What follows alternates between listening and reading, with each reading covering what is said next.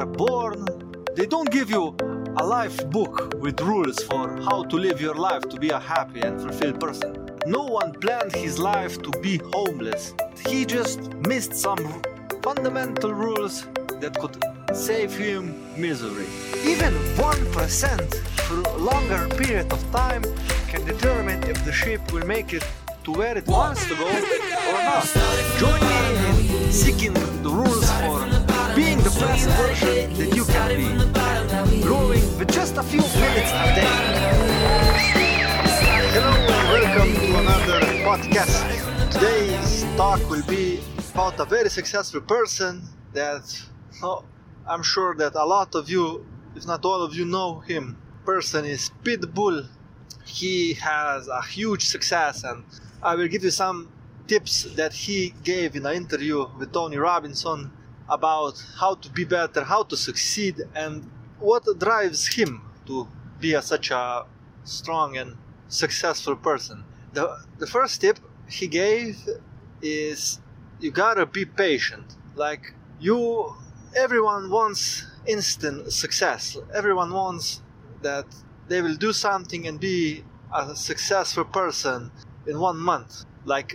It is important to be critical, to notice what isn't working, but a lot of things just need more time. So patience is one of the things that is very crucial for success. He said he had his why, which I talk about all the time. You gotta have your why for success.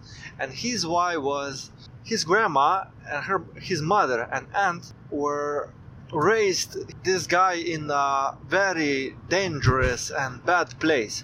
There was a lot of drugs, pimps, alcohol in his life, and that was just normal for him because he was at that time a little boy. His mother wanted something more out of him, and she risked her life to give him a better country to be raised in. She could die if they would get her that she wanted to go out of that country of where they were. But she wanted a better life for his son, and that's why she risked everything to give him that. And when he was little, growing up in the new country, in the safer country in America, she always reminded him, I have this problem that you have right now is nothing compared to the things that we went through. And don't be funny and kid yourself that you have big problems. And that's what she told him. So he had some kind of, if she was playing with life and death, what problems really do I have? If I have bad degrees or can't find no job, I'm still going to be almost certainly alive tomorrow. And nobody can come to my place and take everything like they could do when they were in the previous country, in the previous dangerous place. So that's the second. The third key is important thing that he said is education.